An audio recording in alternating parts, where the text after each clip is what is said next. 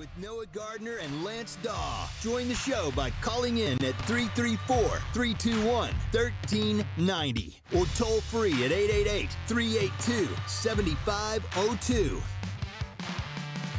You're on the line with Noah Gardner and Lance Daw on ESPN 106.7 and on Fox Sports Central Alabama. Happy Friday, everybody. We made it to the end of the work week. Thank you for joining us on the line on the Friday edition. Lance, how are you doing today, my man? Fantastic, Noah. How are you doing? Doing really well. And as always, on our Fridays, we've got our wonderful guest, Christian Clemente of AuburnSports.com, and you have some juicy tidbits for us today, but not as much on the football trail, more so from the hardwood basketball. We've got some stuff to talk about there. Yeah, we do. We were able to get into practice a little bit, watch the team play, and for the most part, everybody was there. So it was a lot of fun to see what they're like. I love how open basketball is. They're just kind of like, hey, you guys come on down. Let's go watch this. And I think that's a big part of positive messaging. Bruce Pearl's great at controlling the message coming out of the program, and Bruce Pearl's great at delivering a positive message out of the program too. I'm sure when if this team wasn't as talented, I would be willing to bet that this program would be a little bit more closer to the vest, but they're probably excited and probably want other people to know that they're pretty good. Yes, they are very good. Some of the newcomers I think they're better than advertised. So really, really quick before we dive into that, I believe Holden was the quarterback was on campus just a couple of days or so ago. Did you actually get to ask him how to pronounce his last name? I did not get to see. I saw him and he walked past, but he was leaving camp and he was busy, and he wasn't leaving yet. He was on campus for like 3 or 4 days. It was an unofficial visit, but he was on campus for a while, so I unfortunately didn't get to talk to him. Do we have any tidbits on that whatsoever? Do we know anything more now about Holden Geriner since he stepped foot on campus? Because that's the first time he's stepped foot on campus since this commitment. And do we know anything a little bit more about Holden Geriner, or has it been really close to the vest? Yeah, it's been pretty kept quiet. He came here and camped one day, and was able to kind of talk with some. It was an elite camp, so he got to talk with some other 3 and some 4-star guys, try and recruit them to Auburn and whatnot. And now he's going to the Elite 11 finals, right? He is, yes. He got invited to that just a couple days or a week or so ago, whatever it was. But he was on campus for a couple days. It was an unofficial visit, but he was kind of recruiting some other guys that were there. The guys that were on official visits, he was talking with them a little bit. So, and he will be back for an official visit because if you remember, that was planned to be an official, but he changed around his schedule a little bit, and now he'll take his official later on. Come back when it's a full house in Jordan-Hare, right? Exactly, yeah. And you're talking about recruiting players. Bring them in when you have one of your heavier recruiting ball games, a.k.a. Georgia or Alabama, which this year you've got them both on the home schedule. So a huge bump for this coaching staff, right? Year one, where we talked about some areas where they may be struggling in recruiting this year, they at least get the recruiting bump that is having Georgia and Alabama at home. And not only do they get Georgia and Alabama at home on the schedule, they get Georgia and Alabama at home on a schedule where Auburn fans haven't been largely allowed in Jordan-Hare Stadium in 2 years now. Yeah. So they're going to be even more raucous environments if I'm willing to bet. If things aren't horrible this year, I would imagine those are going to be even more amped up environments than what we're used to. I would think so, yeah. That's a good point. I hadn't really thought about that too much, but that certainly is an advantage that this coaching staff has for this recruiting cycle. In your opinion, and it's early, Auburn still only has 3 recruits at this point. They're 52nd nationally, last time I saw on one of the recruiting services, and like 13th in the SEC. Things aren't going great right now, obviously, but is Holden Geriner the center of this recruiting class? Like, is he the rallying point? I would say so as of now. I know he's a 3-star, but he's a very talented 3-star, and I think he will be a 4-star. He is a 4-star on some other sites. I know Rivals, we have him as a 3-star. I think he'll be a 4-star by the time it's all said and done, but he probably is that guy in this class. I think they might bring in some guys that are more highly rated than him, but it's hard to think of a guy that might have a bigger impact than him once he actually does arrive at Auburn. He's a quarterback, vocal leader, and I'm looking forward to seeing him build relationships with some of these recruits throughout this recruiting cycle, because that's what you want your quarterback doing, right? And maybe it's a little bit harder for the 3-star guy that largely was not heard about until he committed to Auburn. But then you begin to see some of his video of stuff that he's put out during the spring at his various camps, his 7-on-7 games that he's been participating in, and now he's got an Elite 11 finals that he's been invited to. You see the resumes building for him. I hope that the relationships are building too amongst him and the other players that Auburn's trying to bring in. I would say they certainly are. I think he has been very, very good at his job because that's kind of the way quarterbacks work in recruiting cycles. They usually recruit early and then they become a recruiter themselves. And I think he's done a fantastic job at that so far. Before we dive headfirst into the basketball stuff, I do want to ask you one more kind of irrelevant football question. I don't think I've asked you this on air, but I want the people to be able to hear. We've heard nothing about J.J. McGee's, have we? He's just kind of been buried in the depth chart at defensive line at this point, right? Yeah, I think that's kind of a project. Auburn is believing, maybe 2 years down the line, maybe 3 years down the line, he could be a big factor there, but we saw it in the A-Day game. He's very raw at that position. He would just kind of throw himself into the offensive lineman instead of using his hands, which give him a little bit of time, and I think he'll be good. The coaching staff has spoke very highly of him, and they believe he can make this transition, and they've seen some flashes, but it's an area where he'll just need a little bit of time to develop there. Two more things that I want to talk about with football before we go to basketball. We're speaking with Christian Clemente of AuburnSports.com with us today. Anybody that wants to call in, 334-321-1390. We want to hear from you. If you got any questions for us, if we can answer them, we will try. 334-321-1390. I want to talk about running back real quick because that seems to be the position at Auburn that has had the highest value, highest graded, highest ranked players coming through the door over the last week and a half or so. Where does Auburn stand in all this? Do we know? Is it still too early? Or is it just kind of like Auburn's building these connections with these guys and they're much further along with other teams? Where's Auburn at right now with some of these running backs? Because I know people are wondering what the future is like after Tank Bigsby. Yes, they had Quinshon Judkins in. He's an Alabama running back. I believe he's a 3-star. I really like Auburn's chances there. I think he's a guy that they'll bring in, and I think they're probably trying to add 2, maybe 3 running backs, depending on how things go in this class. That's a lot. Yeah, they just had Omarion Hampton, a 4-star running back out of North Carolina, in for an official last weekend. That seems like an Auburn trying to fight him away from North Carolina situation, so it's going to be tough, but I know he did really enjoy his official visit. And then this weekend, actually, they have Trevante Citizen, the number 2 running back in the country out of Louisiana, in town for an official visit. And LSU already has a running back committed, so I don't know where things stand in terms of LSU trying to recruit him, so it could be an opportunity for Auburn to go to Louisiana and snatch a really, really talented running back. And Alabama did that recently as well. I can't remember the last name of this player, but I know his first name's Le'Veon, and he was a Baton Rouge running back. And Alabama just got their second running back in their current class. They still have the Emmanuel guy. I can't remember his last name either right now, but Alabama has that 5-star running back with the name of Emmanuel, and then they had the Le'Veon guy as their second running back, who's like still a 4-star running back, of course. But, I mean, if Alabama did it, maybe Auburn could go into Baton Rouge and do it.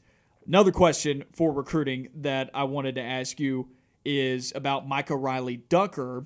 Where does Auburn stand with him? Because he was a hot topic of conversation for us at the beginning of this week, talking about Auburn's recruiting philosophy that we've discussed with you a lot already about Auburn going national and what that means from a cultural standpoint, because Jeffrey Lee wrote his article about Micah Riley Ducker earlier this week, said that his 4 main guys, the 4 main teams that he's looking at, Iowa, Iowa State, Illinois, Auburn. When I look at that list, I say Auburn's the oddball of that group. Not just because I think Auburn's the most prestigious school of that group, because they are in terms of college football.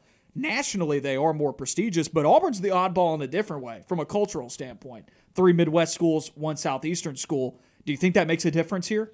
I think it does a little bit. I know he listed those 4 teams. I really think it's an Iowa-Auburn battle. Iowa's produced some really, really good tight ends over the past couple years, and I think it's a situation where Micah Riley Ducker really likes Auburn. He said that. He was actually here before his official visit. I think it was the A-Day game.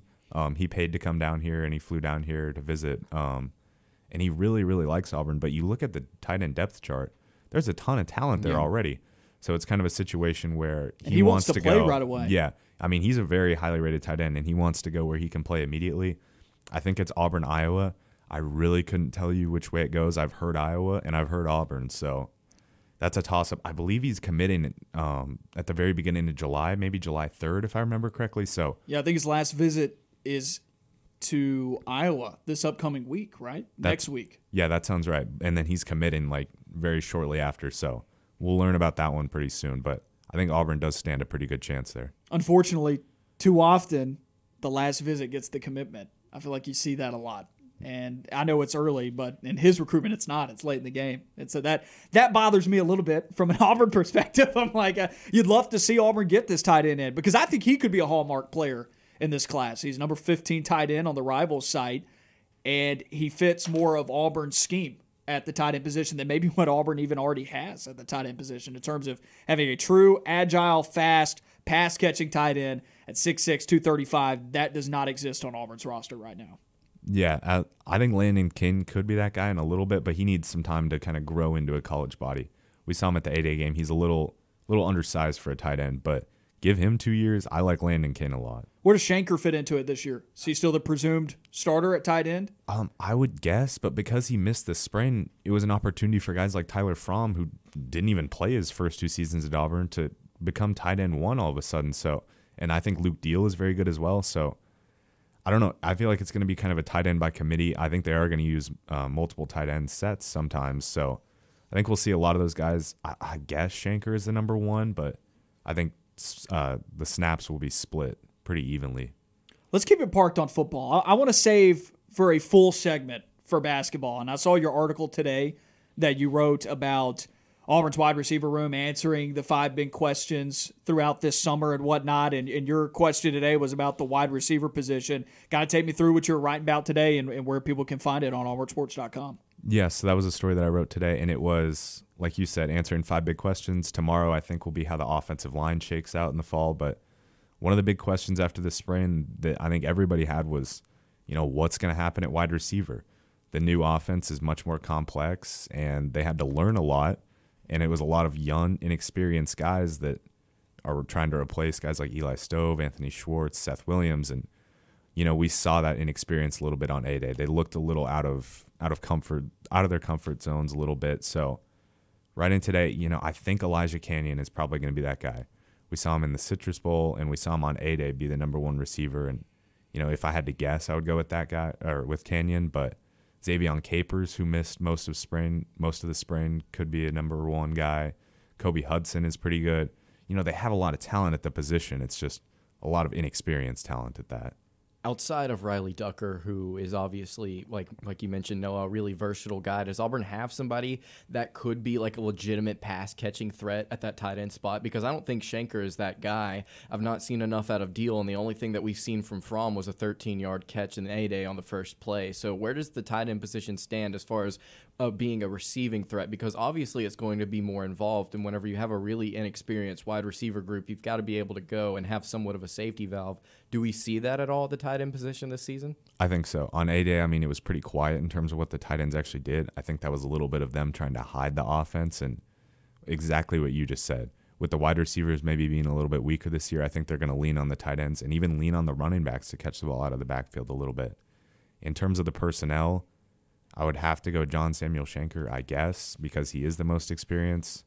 Tyler Fromm would probably be my number 2, but Luke Deal is, I don't know, he's more of a blocking tight end to me. I haven't seen him catch the ball quite enough to really fully believe in him.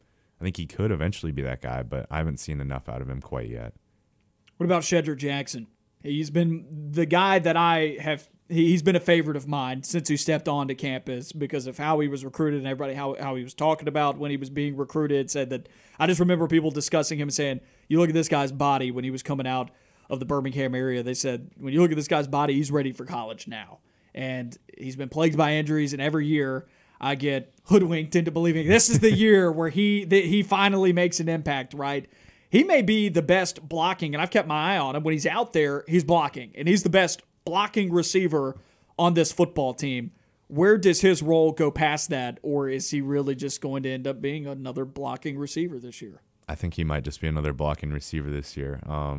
He was out for the spring with an undisclosed injury. We never found out what it was. He was limited. We didn't really get to see him at all. But, I think Elijah Canyon, Xavion Capers, Kobe Hudson, Javarius Johnson, Malcolm Johnson Jr., I think all those guys might be a little bit more talented as a pass-catching receiver than him. So I just don't really know where his role fits in. As the veteran, I guess, he's been here the longest. He can teach those guys a little bit. But, he's struggled with drops in the past. So he's going to have to get past that issue if he wants to see the field.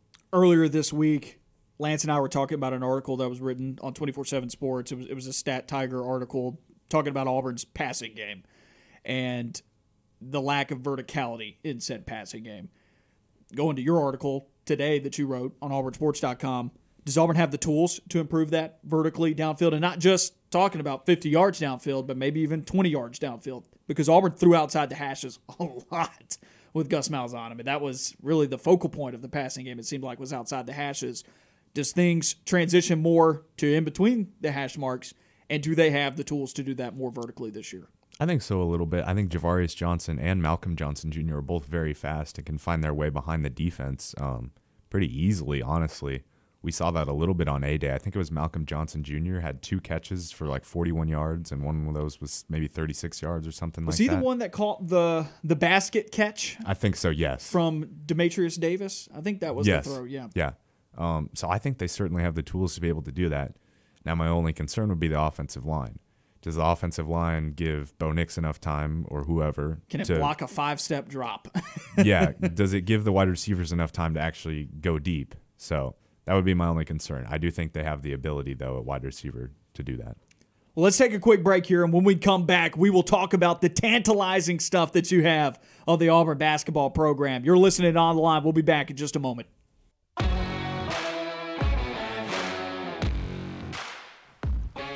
Back on the Line, Noah Gardner and Lance Dahl, joined by Christian Clemente of AuburnSports.com on the Friday edition of On the Line. And now to the main event. What you've got me so excited about is some of the tidbits that you have on Auburn basketball. You got to go and watch a scrimmage. And this is by far, on paper, one of the most talented teams that we've seen recruited to Auburn. Now, we want to know, and it's still early, it's the summer, they're just playing pickup basketball. But does it look different? It looks a lot different from last year. They look a lot tougher, playing a little more physical. There's clearly more talent on the floor, and they are good, man. The one thing that is really important to me, and we can get to talking about Jabari Smith later on, but the most important thing to me is making sure that Auburn's ball handlers, meaning the point guard and maybe even the shooting guard, can actually handle the ball. Did Auburn's backcourt look comfortable doing that in scrimmage? They did, yes. So Wendell Green was there. Zep Jasper has not reported to campus yet. That's nothing to be concerned about. He'll be here in a couple weeks. We talked to the coaches about that. Katie Johnson, who will probably play shooting guard, just got to campus a couple days ago, so he was still being held out of practice, but he was there watching. So it was Wendell Green, and then the other team had walk-on Preston Cook as the point guard. Wendell Green, probably a little bit smaller than he's listed, but he's built, he's big, and he's tough. There was a point where Alan Flanagan was trying to back him down. He was having none of it. He wasn't pushing him, but he was kind of moving him around a little bit and getting physical down there, and he wasn't having too much of it. His ball handling skills were good. He didn't turn the ball over too much. Some of the other teammates did, and Bruce was harping on that a little bit, but Wendell was pretty good with the ball, and he could shoot a lot better than I expected. He shot from deep a couple times, and he hit the three pretty well. The comparison for Wendell Green that most people are drawing when he committed Jared Harper, does that hold, or are there some key differences? I think that's a pretty solid comparison. I think his court vision is more like Sharif Cooper's, though. I think he has very good court vision. Not that Jared Harper had bad court vision, but Sharif Cooper was next level court vision. Yes. And then also you're bringing, I believe Wendell Green led all freshmen last year in total assists in NCAA or in D1. I might be wrong on that. I'd have to go check. I think that sounds right. He was one of only 2 freshmen to score over 400 points and have over 100 assists, and the other guy was Jalen Suggs from Gonzaga. So it's pretty Sharif might have been there had he played all year long. True. Yeah, that's funny. When you talk about Sharif versus Jared Harper, there's some key differences there. Like, if Jared Harper had the hype coming out of high school that Sharif Cooper had, Jared Harper probably gets drafted, right? Because there's not a whole lot of – they're both undersized guards. They're about the same height. They're about the same weight. They're about the same player. But Jared Harper shoots the basketball so much better than Sharif Cooper. He's a lot better of a scorer than Sharif Cooper. But it's funny, Sharif Cooper's distribution is going to get him drafted. And Jared Harper can't even get more than 3 minutes in a basketball game in the NBA. Yeah, I mean, I still think Jared Harper should get an opportunity somewhere, which he is with the Knicks, but I think he should get an opportunity where he can really be maybe not the starting point guard, but the backup point guard and get some true minutes. He's too talented not to. If Yogi Ferrell worked out for at least a little bit, I'm telling you, Jared Harper can work. They're not giving him an opportunity for some reason wherever he goes. It just doesn't make sense. But I think that's an interesting point to make when you compare the two, and the two have been compared a lot during this past basketball season. Jared Harper came in as like a high 3-star, low 4-star, depending on where you were looking at. And Bruce Pearl kind of found this diamond in the rough point guard and was telling everybody that he's worth the price of admission. And he definitely ended up being that. It's funny, Sharif Cooper started in a different location. And it kind of goes to show you how the NBA draft works. A lot of your draft resume is done before you even step foot on college. Yeah, I think that's pretty fair. I mean, Wendell Green, I think, is a mix of those two guys, though. Yeah. Put them together a little bit, and that's kind of what you get. It's the best of both worlds, maybe? Maybe a little bit. I don't know if he's quite as polished as either of those guys quite yet. But, I mean, if he's here for 2 or 3 years, I think he'll be really, really good. And I think he'll be really good this year as well. He was very impressive to me yesterday. Yeah, so Wendell Green Jr. actually did. He broke Eastern Kentucky's program freshman record with 146 assists, which was also the highest mark by any freshman in the country, and it was 15 most by any player overall last season. So, I mean, I'm right there with you as far as his court vision. You give him 2 years in this system, and in his junior or senior season, he's going to be an exceptional talent, especially when it comes to spreading the ball around the floor. Well, we've stalled long enough. People want to know about Jabari Smith. Yeah, I said this earlier. I think he's better than advertised. Because for me personally, if you're ranked number 4 in the country, I mean, that's insane. But if it's a power forward or a center, it's kind of, maybe at least it's just for me, it's hard to see, how big of an impact can they make at that position. He can make an impact. He might be bigger than that 6'10". He might be 6'11", 7 foot even. Wow. But he moves really, really well. He had one play where Jalen Williams was guarding him up above the key. He crosses over Jalen, gets to the basket, Stretch gets a block. That scrimmage team gets the ball back. Wendell Green actually misses a 3. Jabari chases down a deep board, shoots a 3, wins the scrimmage. I'm watching afterwards. He goes 8 for 10 on corner threes. I stopped watching after that point, and he went to the wing. But, I mean, he was knocking them down easily. He was moving up and down the floor really well. He was playing well inside. He was playing well outside. He was crashing the boards. He is good, man. He is very, very good. I wonder if he's focused and having fun. Everybody in this studio was super young when Kevin Durant was in college. But that's been the comparison that I've wanted to make all throughout his recruitment.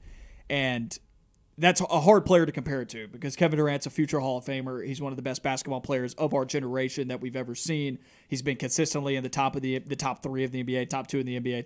Take your pick, and when he's healthy, he's virtually unguardable, right? But I try to remember that in college, Kevin Durant in college is not nearly as good, not even in the same hemisphere as good as Kevin Durant now and what we see in the pros.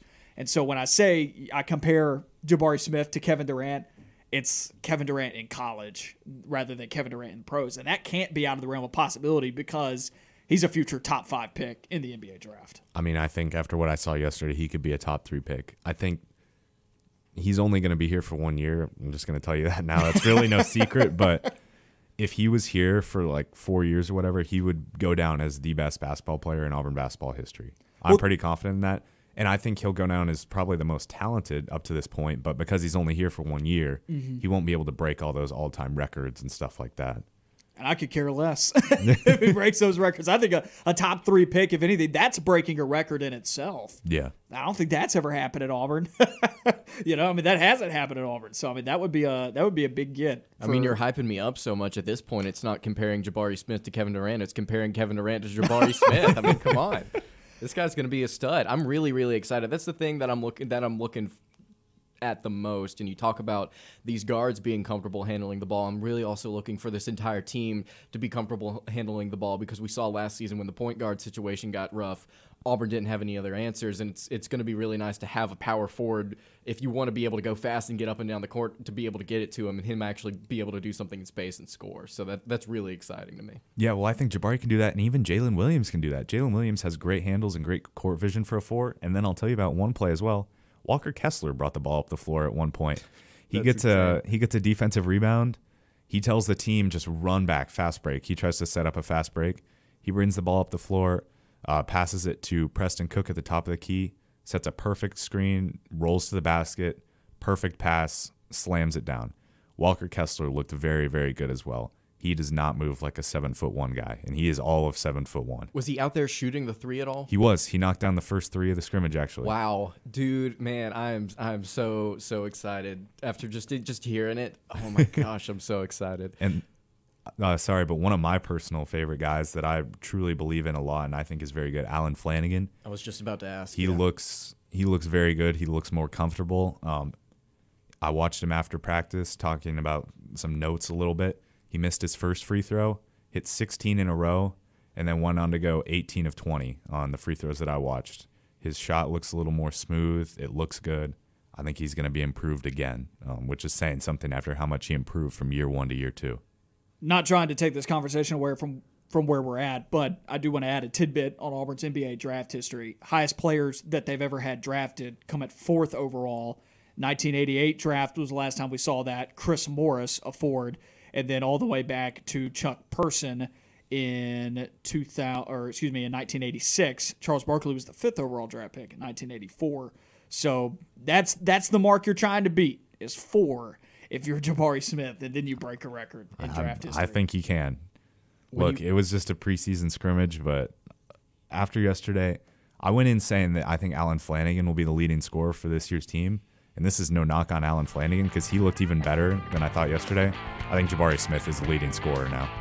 We'll keep talking about Auburn basketball on the other side of this break. Stay with us. You're listening to On the Line.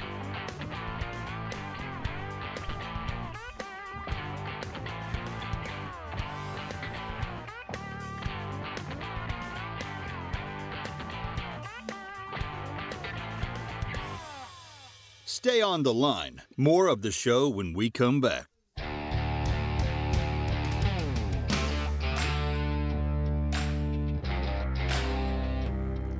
Back on the line, Noah Gardner, Lance Dahl, joined by Christian Clemente of AuburnSports.com with us here on the Friday edition of the show. We're having a lot of fun. 30 minutes into the show, talking Auburn basketball. Christian got to go and watch a scrimmage the other day. When was the scrimmage? Yesterday. And just a lot of great tidbits and information. If you've missed any of it so far, go and find the podcast wherever you get your podcast. Will you have any articles about it coming out, or is that not on the docket? We have practice observations that we put on our message boards for subscribers, but we don't really have any articles or anything like that. Well, tell everybody where to go and find the goods, my man. Yes, you can head over to auburnsports.com, and if you subscribe, you'll see our practice observations from yesterday. And we have actually a couple going back. J.G. Tate got to go see practice. I didn't get to see it, so I can't talk about that, and I didn't get to see it. But we've been to a couple practices so far, and I think we'll be at a couple next week as well. So, well, Lance, during the break, you said you still have a lot of questions, so I'm tossing up the softball, my man. So the first question I want to be able to ask you is, obviously Auburn kind of lacked a leader last season up until Sharif Cooper stepped in and was leading that offense. Alan Flanagan did his best, but my question to you is not necessarily from a statistical standpoint, but who is the after watching yesterday's scrimmage, who's the leader? Is it Flanagan? It is not Alan Flanagan, and I will tell you why. It's an interesting kind of experiment, I guess you could say, that Bruce is doing in scrimmage. And Jay told me a little bit about this, and then he did it again yesterday. The one scrimmage team had Devin Cambridge, Alan Flanagan, Jalen Williams all on it. So those are guys that have been here for 3 years, or they'll be going into their 3rd year. They're also the guys that are the quietest. They don't really talk. They don't communicate. And Bruce has been stressing that to them a ton. Hey, you need to talk a little bit more. You need to get communicative a little bit. I think that leader will probably end up being Wendell Green Jr. It could be Zeb Jasper. We haven't gotten to see him yet. I don't know how vocal he is. But Wendell is very vocal. He's running the offense, and he's loud. And Alan Flanagan, he's not overly loud, so I don't know if he'll end up being that leader. I think he could be that statistical leader, but on the court, I don't know if he'll be that leader. Jabari is actually, for being a 4, he's kind of a leader as well. He's very vocal out there. So statistically, it might be Jabari Smith, but you expect it to come from that guard spot, either Green or Jasper, depending on what Jasper looks like. I think so, yes. And even Katie Johnson, I haven't gotten to see it yet, but he is apparently very vocal out there as well. So I'll be interested to see what he does next week once he kind of joins practice. Oh, man, I can totally expect Katie Johnson to be someone who's chirping at other players, too, which I didn't watch a ton of Georgia basketball last year, but when you look at a dude who's averaging almost 2 steals a game, I don't mean this in a derogatory way. I mean this in the right way, because this is good for Auburn. he will be a pest to other Yeah. players, and he could very well be the enforcer of the backcourt, if you will. I could see that, yeah. And don't discredit Zep Jasper. They called him the Honey Badger at College of Charleston because of just how good he could defend. That is what he's going to bring. He's going to be an incredible on-ball defender, and especially on the perimeter. So I'm going to be very excited to see him get here and see what he does. So that was my next question to you. Is obviously Auburn had some issues last season, even though they were one of the best shot blocking teams in the entire country. They still had issues protecting the rim at times, it seemed. What did the offense look like as far as running the fast break, and were they shooting more outside, or were they getting to the rim? And then how was Auburn defending that? I would say they were actually defending pretty well. They were forcing, and Bruce wasn't too happy about it, but there were a decent amount of turnovers, but a lot of that was defensively forced. They're long. This is a exactly. long team. Yeah. Offense shot a fair amount of threes, I would say, but they also attacked inside. Jalen Williams on one play actually had a very, very good physical play down low on Jabari Smith, and then he finished it with a left-handed hook. He ended up missing it a little bit, but Bruce was very happy to see him make that physical play down there because Jalen Williams hasn't necessarily done that quite as much as previous 2 seasons at Auburn. So I think the offense might shoot a little bit more outside, and I think the defense did look improved yesterday. So what I'm gathering, and you and I have talked about this a little bit, is my concern is because all of these players that Auburn has brought in are going to be so tall, they won't be able to run the floor as well as they have been in the past. But that's obviously, after you've seen it in person, not a concern whatsoever. Nope, not a problem in the slightest. Walker Kessler does not run like a 7'1" player. They glide. Yeah, he runs the fast break very, very well. He kind of thrives in the fast break, to be honest. He just looks comfortable. He knows where to be, which a lot of players don't normally know where to be.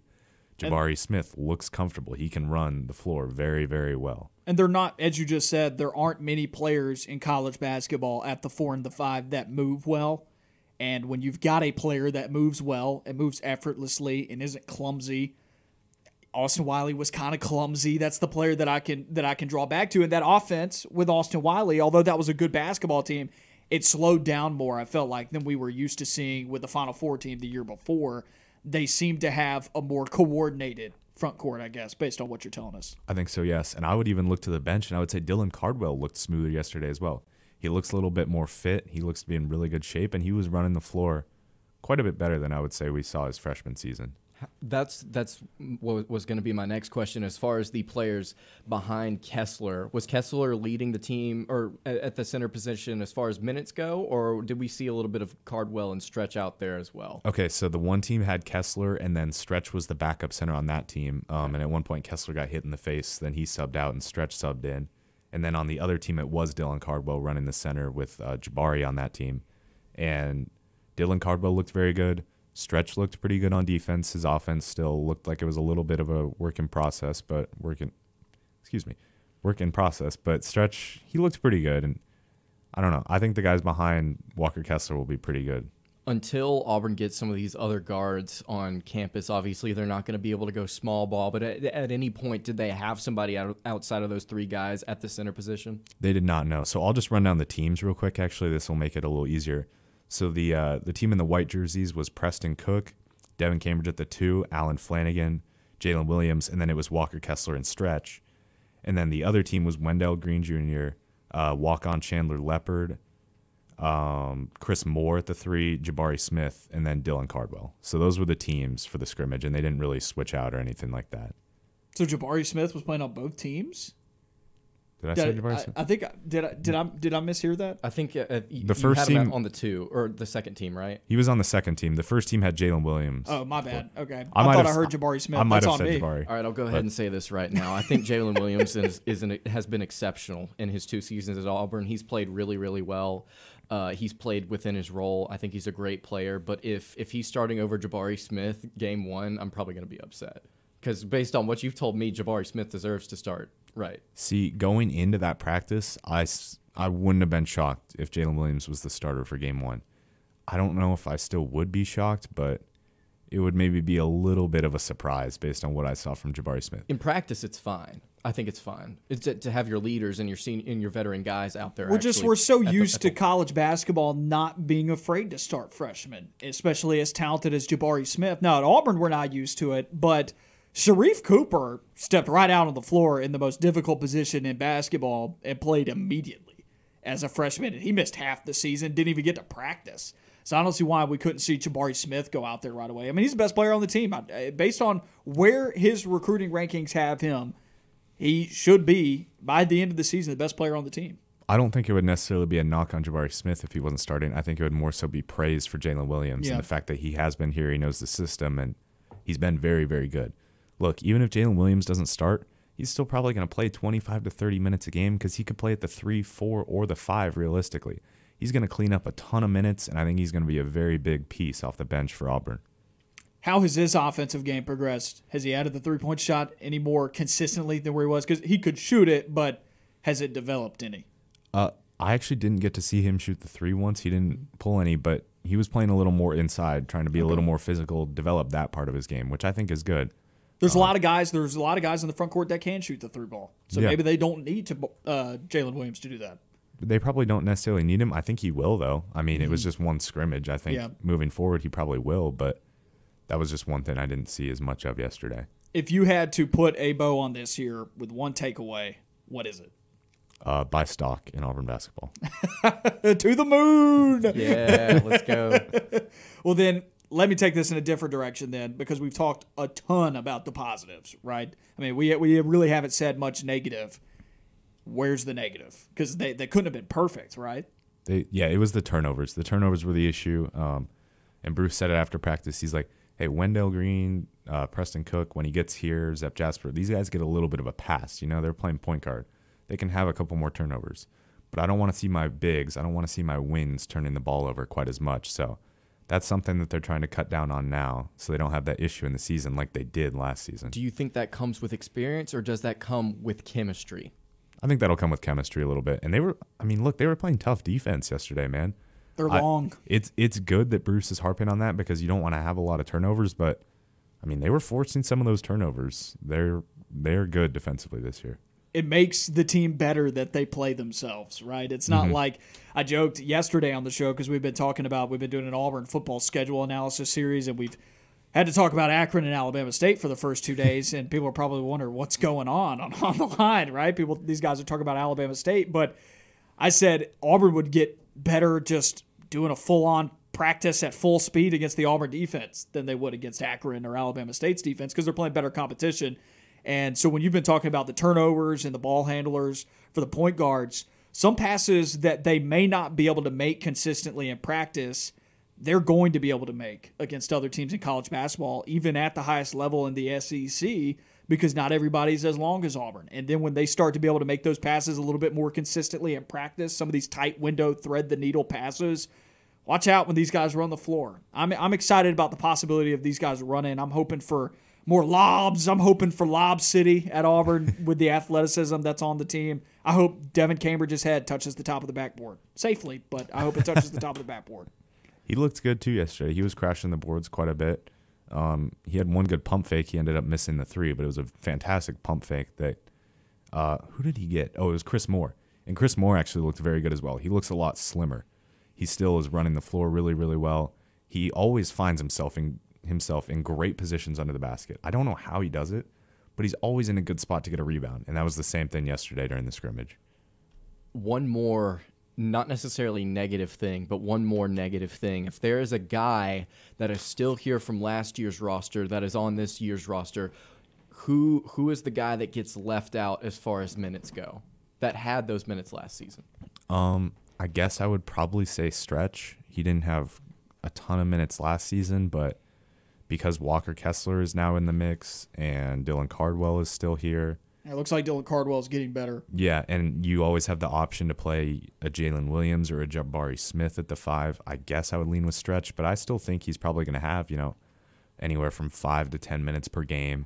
Be that guy that can go in and get some boards, get some blocks, and, give a good rest spell for Walker Kessler and Dylan Cardwell. I'll say one more thing. This will be my final comment on this one scrimmage because earlier the next thing. Right? Earlier I got chills, man. I'm legitimately. I'm not even kidding. I cannot tell you how excited I am. But this was a tweet that I had on April 20th, and I'll leave it at this. This is the year. Bruce Pearl has improved Auburn so much with these new recruits. He's focused. He's having fun. I would not be surprised if Auburn is a dark horse for the national title. That fits a lot better than the tweet about Bo Nix. It's legitimate. Fits a lot better. It's legitimate. It's happening. It is. That's what it seems like. Not necessarily national title, but Auburn's going to be really good this year, man. I think they're in that bunch of teams that won't be written about that way. We talked about this during the break, that Auburn will not be viewed going into the year, at least it's my opinion, based on what we've seen preseason predictions so far. That's not going to change going through the offseason. John Rothstein's like the only national media guy that's giving Auburn any credit right now in terms of the talent that they brought in, listing him. He's like the only guy that I've seen rank them in the top 15. Joe Lenardi has Auburn as a 7 seed in the last bracketology that I saw. So when I look at the national media's perspective of Auburn, I understand they don't cover Auburn basketball closely. They don't have the time to maybe, or do they have the need to go and research players like Zep Jasper and Wendell Green Jr.? They don't see the value maybe in some of what Auburn's brought in. The national media will not have Auburn ranked in the preseason inside the top 15. Now, I can see inside the top 20. I'm probably hovering more around 20 through 22. That's where I probably think we'll see Auburn in the preseason rankings, because AP voters, once again, they just don't do their research most of the time. They just grade their guys and go. But Auburn will, in my opinion, based on what we've seen from talent on this roster, I think you have to look at this team being in contention, being one of those teams, a group of 10 teams maybe, is what you see that could win a national title in a year, and I think Auburn should be in that bunch this upcoming year. Number 22 in the AP poll, number 1 in our hearts. Let's get it, boys. Number 1 on the floor. I don't know what you're talking about. This team's going to cook some squads. I'm on it. You told me to buy stock, I'm in. If they can run the floor, and I just want to see it. If they can run the floor as good as you say they can, this is going to be a special year. Let's take a quick break here. When we come back, I want to ask you about basketball recruiting. I don't know if you got anything extra about that, but Bruce Pearl's been bringing in a ton of guys, so let's talk about that when we come back on the other side of this break.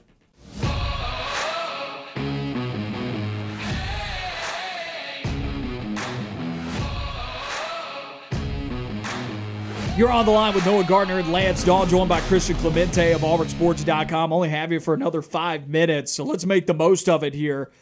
But before we do, let's take a listen to what's on TV tonight. Hey everybody, it's Noah Gardner with What's On Tonight. Happy Friday, movies and sports as we go into the weekend. Throw it back to the 80s with Ralph Macchio and The Karate Kid on BBC at 7. Spider-Man Into the Spider-Verse is on FX Movies at 7. Robots Looking to Take Over the World. iRobot is on Paramount at 6. In live sports, Atlanta has jumped ahead of the 76ers yet again. The Hawks lead Philly in the series 3-2 with Game 6 in Atlanta at 6:30 on ESPN. The Clippers look to end the series against the Jazz, having come from behind a 2-0 deficit. Up 3-2 now, Game 6 is on ESPN at 9. In the NHL playoffs, the Vegas Golden Knights and the Montreal Canadiens are tied in the Stanley Cup semifinals at 1-1. Game 3 is on USA at 7. U.S. Open Golf is on NBC from 5 to 8. Following it at 8, the U.S. Tokyo Olympic Trials are in Day 6 of the swimming finals. Day 1 of track and field is on NBC Sports at 6. I'm Noah Gardner, and that's what's on TV tonight. Back on the Line, Noah Gardner and Lance Dahl with you, joined by Christian Clemente of AuburnSports.com. Let's get into Auburn basketball recruiting. We've talked pretty much the last 2 segments about Auburn basketball, what you saw on the court in their scrimmage yesterday. Which was beautiful. And if you missed any of it, go and find the podcast wherever you get your podcast. But recruiting, what's the latest? Yeah, so, they brought in that flurry of 5 stars and some highly rated 4 stars at the beginning of the month. Basketball recruiting as a whole and football recruiting as a whole kind of slowed down a little bit just because of camps, I think, mostly. Well, in basketball, there's no more 5 stars to bring in. You already brought them all in. Pretty much, yeah. He just wrapped up his official visit, I want to say yesterday or maybe the day before, Trey Donaldson out of Florida. He's a 2-sport athlete. He's a 4-star safety and a 3-star point guard. He came on a basketball official visit. I think he's a little bit better than a 3-star point guard. And he's very good. And after he left, he said Auburn and Florida are tied. Will he play football?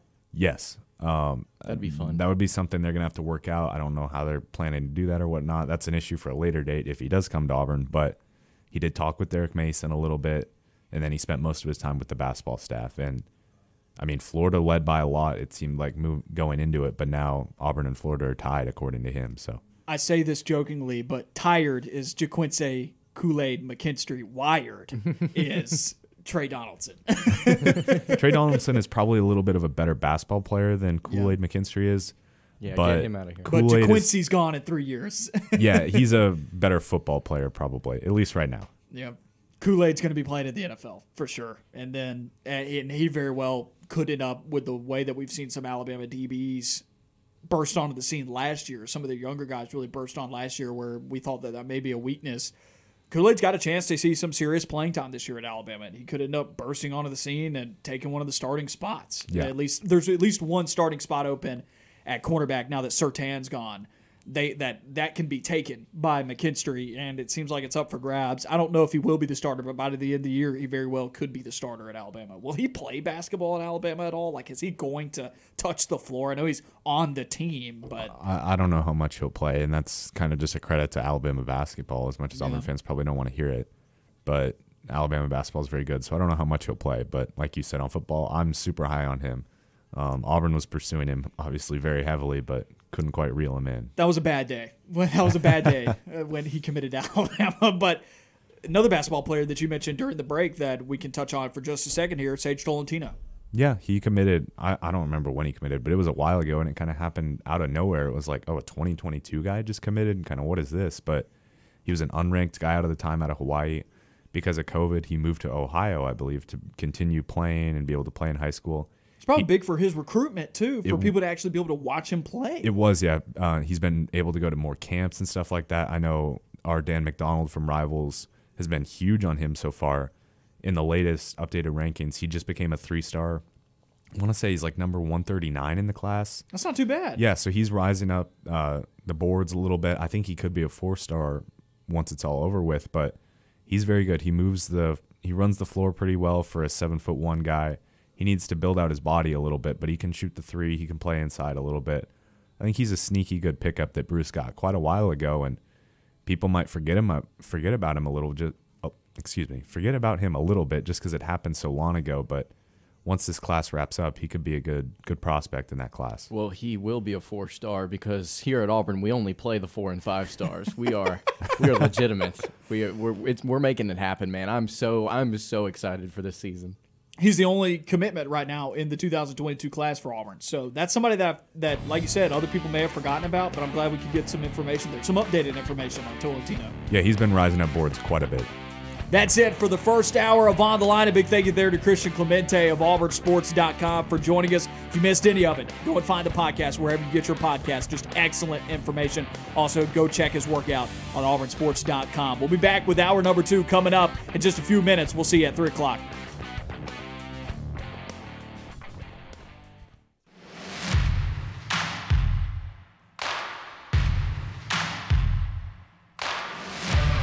You are On the Line, live on Fox Sports Central Alabama on 98.3 FM in Birmingham and Sylacauga, and in Auburn on ESPN 106.7 or online on FoxSports983.com and ESPNAU.com. You are On the Line with Noah Gardner and Lance Daw. Join the show by calling in at 334-321-1390 or toll free at 888-382-7502.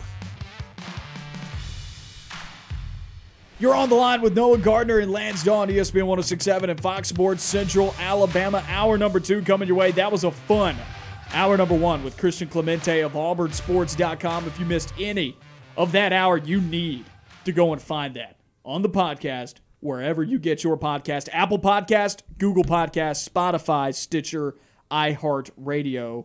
That is where you can find the On the Line podcast. So make sure you go and find that because Christian Clemente brought the news today. If you need a shot in the arm, if you are a sad Auburn fan, go listen to that first hour. It will give you Hope. a lot of hope and confidence for this basketball squad heading Not into football, basketball. basketball. Not forget the football is up in the air, but basketball is going to be good this year. Okay? People may call in and they may say, "Well, y'all are hating on Auburn." Not the basketball team, brother. I am with this team.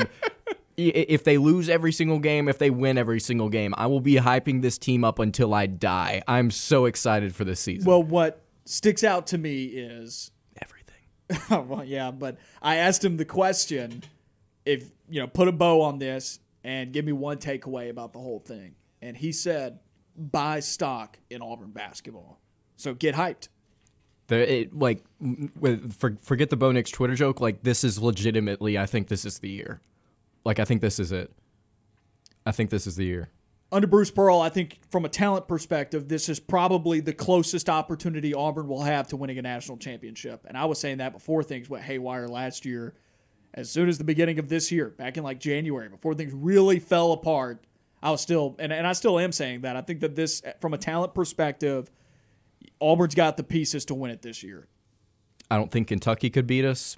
I sure don't think Tennessee could beat us based on what's been going on the past 2 or 3 years with Pearl beating Tennessee.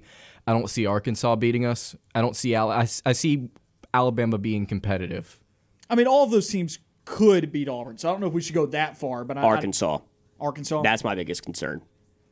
They have to replace some players, though, right? They do, but I mean, of course, Musselman isn't he called like the importer or something like that is. by John Rothstein? So he's a whiz in the transfer portal. But will they beat Jabari Smith and Walker Kessler? No, maybe not. But I'll say this: Lance's hype train. They're my biggest concern. It took off about 20 minutes ago, and there's no catching it. I'm trying to like pump the brakes. I'm like, hold on, man. They can still be beaten. They can still lose games. And the NCAA tournament does not always produce. And Auburn, I don't think you can say going into the year that Auburn is the best team in the country, obviously. Like, that is not a thing, but Auburn is top 10 in talent, I believe. And I'm sitting here over here going, man, I think Auburn's probably going to go like 40-0 and win the next 3 national titles. Like, Chill out, bro. Chill out. Oh, man, because that can make you lose your credibility a little bit. I think in all honesty, and this is not out of the realm of possibility here, this is not coming out of left field. Auburn is top 10 in the country in talent in basketball this year and what they have on the roster, but you still have to deal with injuries. You still have to deal with chemistry. You still have to deal with all those things when you bring in and you mass import players into a program through the transfer portal. I mean, at one point, Auburn had 5 new players. Now you minus 1 because of Desi Seals. You got 4 new players, 3 of which are going to start probably, and Walker Kessler, Katie Johnson, and Wendell Green, or Zep Jasper, one of the two. So 3 new guys are going to be in the starting 5.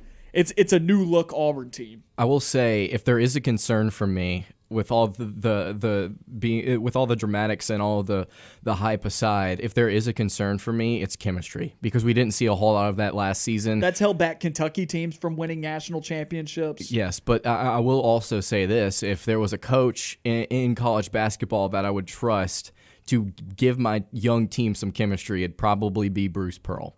So it's going to be a battle this offseason. But I think Pearl is going to make it work. And like we've seen, Auburn peaks at the right time. They have for 2 or 3 seasons in a row now.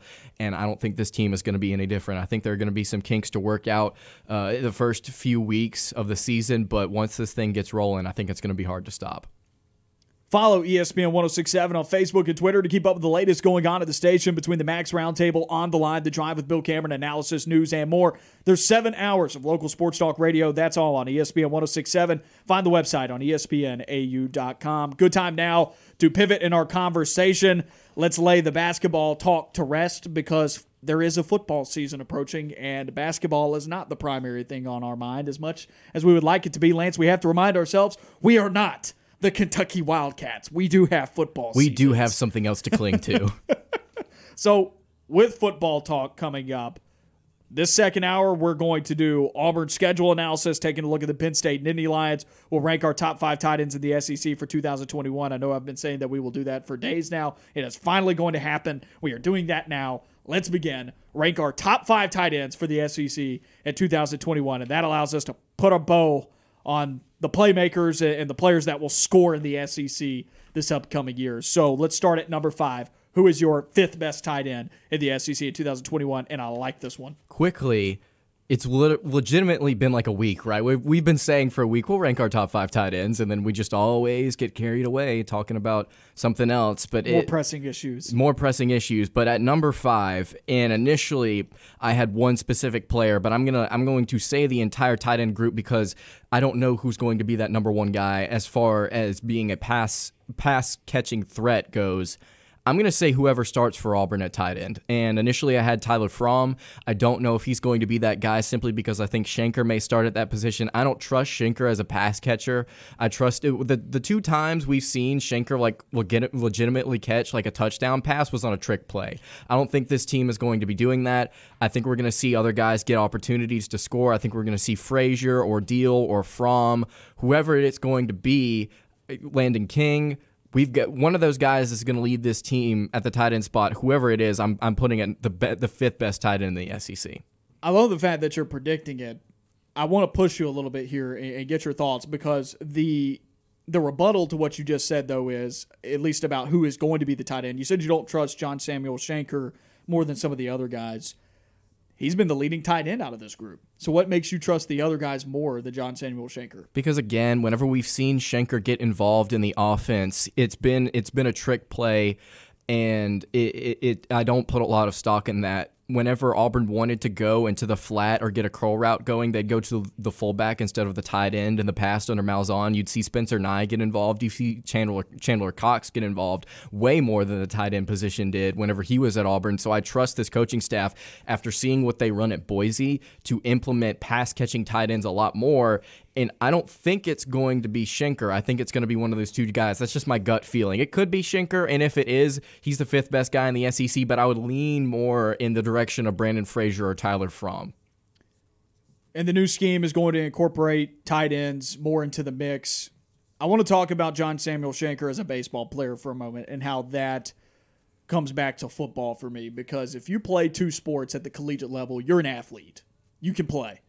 Unfortunately, he plays one of the more unathletic positions in baseball. If he's not DHing, he's a first baseman. Jacob, I'm correct in that, right? That is correct. Yep. That he never plays first base, but if he were to play first base, if he were to play in the field for some reason, he would play first base. He played a few first base and like fall reps in the fall and midweek games, but he didn't get much playing time. So on the one hand, you could say, well, he plays the position in baseball where you catch the ball virtually every play. But on the flip side, you play, honestly, the least mobile position in baseball aside from catcher and pitcher, right? You play one of the 3 least mobile positions. So it kind of works against him there. Baseball isn't always the sport that I want to go to and be like, yeah, that guy's an athlete, but he does play 2 sports. That carries some weight for me, and he's got to be good with his hands and his vision and hand-eye coordination if he's playing first base. I'll say his speed looks pretty good on the bases, better than what I thought it would. Whenever he's would get a hit. He's deceptively fast. I mean, he's a stocky dude. He's a relatively short tight end. 6'3", 241, yeah. Right, and the way that he moves isn't agile. It kind of looks like the wind could tip him over, honestly. Like, I don't want to say that the dude waddles, but it doesn't look like the most fleet of foot. He's not the most agile. I don't think he changes direction well. No, but he does move, I feel like, fairly well, like Jacob said, with maybe straight line speed, which is definitely more suitable for baseball than it is for football. But up to this point, I think he's shown more promise than any of the other tight ends. But I like your spiciness there. What could have hurt him is the fact that he wasn't with Auburn in the spring. But we also know that there was a press conference, and I remember this press conference where Bryan Harsin oohed and awed over John Samuel Schenker as an athlete. Right. And if he is the leading receiver at that tight end position come into the season, so be it. But as of right now, I just would love to see Fromm or Frazier,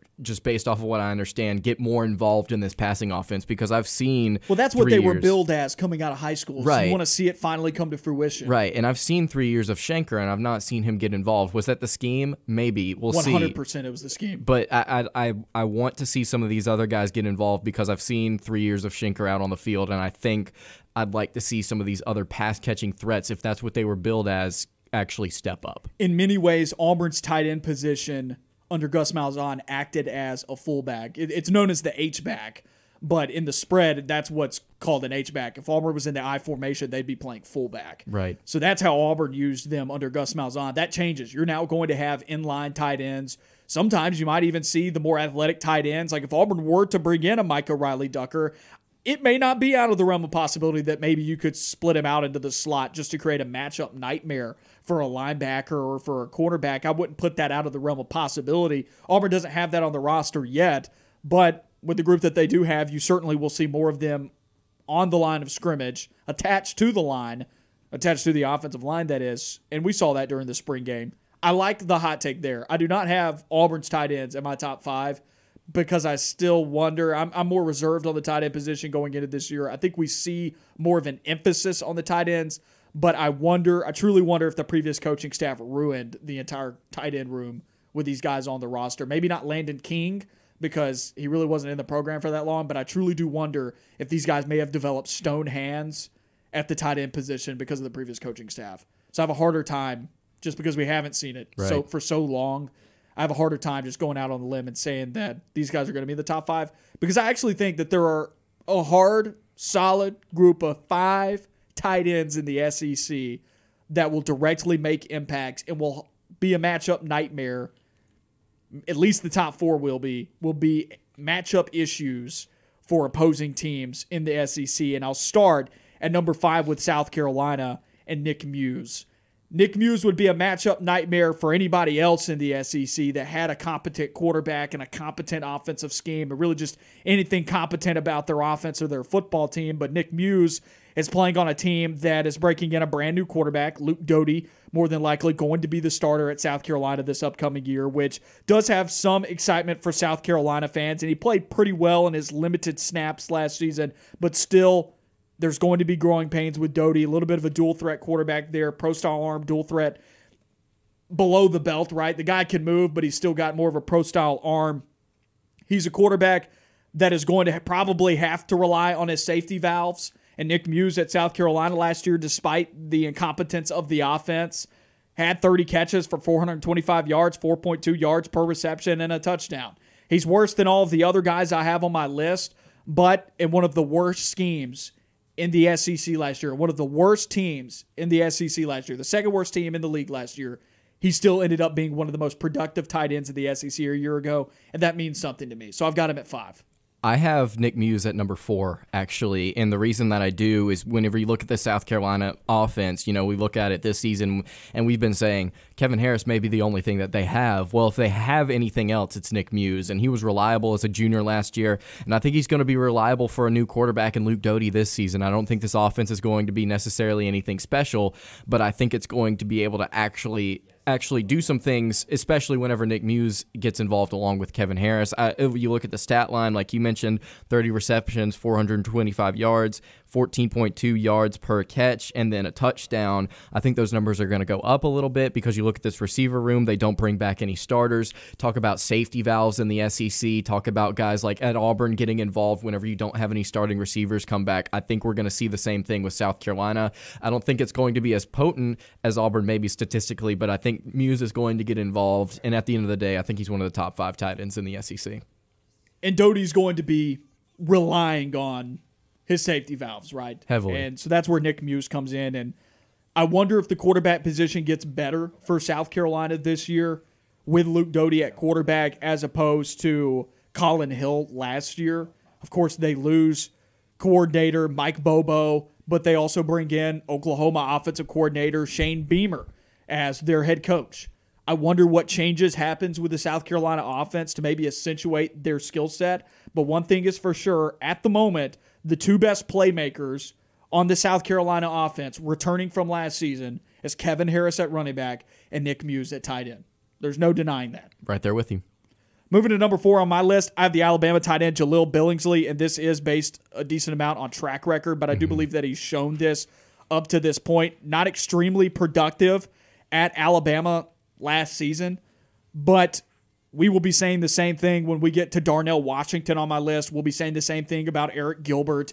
Really, there was only a couple of extremely productive tight ends returning in the SEC this upcoming year, but several guys that really showed the talent, and Jaleel Billingsley really could be the next good tight end for Alabama as his role will increase in this offense. There's no longer 4 wide receivers that are going in the first round of the NFL draft. Now they have John Mechie and, of course, some of these younger guys that will be coming up that they brought in, like H.I. Hall. Those guys very well could end up being first-round draft picks down the line. But the point is they don't have 4 bona fide NFL first-round draft picks at wide receiver this year all on the field at the same time. there's going to be more of an incorporation of the tight end position. Not only that, you're bringing in Bill O'Brien, who's well known for incorporating tight ends into his offenses from the NFL. That's an NFL thing.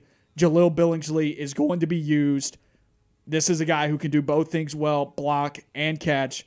Now, obviously, if you look at his stats from last year, not overly productive, but I'm going to trust the Alabama brand and how they've utilized the tight end position, that Jaleel Billingsley will be one of the better tight ends in the Southeastern Conference next year. Everything you just said is why I have Billingsley at 3. Well, I'm trying to figure out who you left off your list then that I have that you don't. It's going to be interesting to see. We'll continue moving on here. But as far as Billingsley goes, you look at his statistics, and he was more involved in the offense as the season progressed. He was almost non-existent whenever the season began, but you look down the line, he caught a touchdown against Auburn, he caught a touchdown against LSU, season high in both receptions and then yards there, 4 catches, 68 yards, and a touchdown. And then he had 4 catches against Notre Dame, and he had a touchdown. He was more productive in this offense as the season went on, and like you just said, they're not going to have 4 first-round NFL receivers on their roster. They're going to have to rely on some of these guys that actually return production, and one of those guys is Billingsley. And he's a veteran, so he's going to be comfortable. He knows the scheme. It's not to say that Slade Bolden and some of these other receivers that are coming back, A.J. Hall, could really work in like John Mechie did as a freshman. Not to say that those guys won't be great at wide receiver, but it's a formality that the Alabama receiver room is worse this year. They lost a Heisman winner. They lost 2 first-round draft picks that were drafted in, the top 12 of the NFL draft? Whatever. I can't remember when Devontae Smith, what pick he was drafted with. I know it was still very high in the first round. But Jaylen Waddle's like number 6 overall pick in the draft, number 7 overall pick in the draft, whatever he was. You lost 2 first-round draft picks at wide receiver, and the only guy that you bring it back out of that group that significantly played at wideout was John Mechie. So it's by the book, just what they lost. It got worse. It's still great, but it got worse. And your number 2 or number 3 should be expected to be Billingsley. I would say right now he's probably the 3rd best pass catcher on this team. Slade Bolden's number 2. Right. And so statistically, at the end of the day, you look at all these numbers that this Alabama offense is probably going to put up. I think Billingsley, I had a really hard time between him and Nick Muse, but again, it comes back to how productive is the offense overall going to be, and how often are they going to be able to actually get their players the ball. I think Billingsley takes the cake for me at 3. Let's park it here at 3. I'm going to go ahead and give my 3rd, and then we'll head to a quick break. Number 3 for me, I have to put an asterisk on it because recently I have seen stuff, and I've mentioned this several times throughout the past couple of weeks. At number 3, I have Eric Gilbert, who is now at Georgia, the LSU transfer. That was a former top-tier tight end, a Gatorade Player of the Year, all the accolades for Eric Gilbert coming out of high school. Eric Gilbert very well could be playing wide receiver for Georgia this year. He could be playing the X, more of a short yardage receiver, matchup nightmare for an outside cornerback, especially the smaller ones in the league, considering Eric Gilbert sitting at around 250 pounds and he's above 6 feet tall. This is a major issue for cornerbacks out on the edge, and that could be why Georgia's trying to, with other guys that can stretch the field like Kyrus Jackson and Jermaine Burton, they could be wanting to create that matchup issue when they have a player like Darnell Washington, who is more of an inline tight end, and showcase some of what he could do in the Georgia spring game. And that guy is massive, so that's an issue as well for defensive players, and we'll get to Darnell Washington later. But Eric Gilbert I have at 3. I put him behind Darnell Washington, who I'll talk about later, because I don't believe Eric Gilbert is more of a by-the-book tight end this year in the Georgia offense. He's going to play some wide receiver. He might end up in the slot some. They may attach him in 2 tight end sets onto the offensive line. They may do that. He's more of a jack-of-all-trades tight end. You look at his stats last year at LSU, 35 catches, 368 yards, 10.5 yards per reception, 2 touchdowns. Do those numbers increase at Georgia with Darnell Washington and some of these other pass catchers? I don't know. It probably stays about the same. Maybe his yards per reception go up. Maybe he catches 1 or 2 more touchdowns. He's definitely going to be a red zone threat at 250 and once again, well above 6 feet tall. He's going to be an issue for pretty much any cornerback that tries to guard him in the red zone. So maybe you see his touchdowns go up a little bit more. It just still remains to be seen how Georgia's going to be using him. But looking at his recruiting rankings coming out of high school and what he did at LSU last year, there's no doubt this guy's a top 3 tight end in the SEC. I'm right there with you. I've got an interesting take at the number 2 spot, and I'll explain why after we come back from break. Well, let's take a quick break here. We'll be back on the other side of this break. You're listening to On the Line.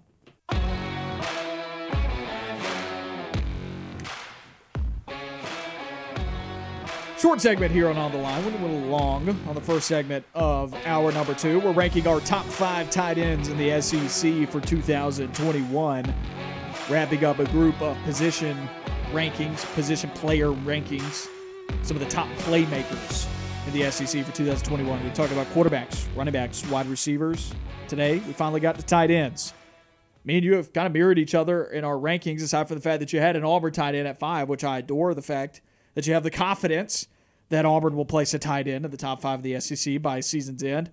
Let's get to top 2. You said you had an interesting take here, and it's about the Georgia Bulldogs. Yeah, as far as the tight end spot at number 5 for Auburn, after talking to Christian that first hour, I'm feeling myself, man. I'm pro Auburn right now. I'm all the way. I'm on the Auburn train right now, baby. But as far as number 2 goes, I've got Eric Gilbert / Darnell Washington.